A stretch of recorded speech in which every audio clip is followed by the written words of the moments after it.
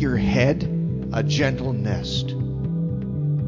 Don't make it a haunted house. Make it a welcoming place where newborn thoughts are nurtured. Not a pointy place where ideas go to die. Make your mind a strong, encouraging trampoline where thoughts can make leaps and learn to fly from confidently. Make your head a gentle nest.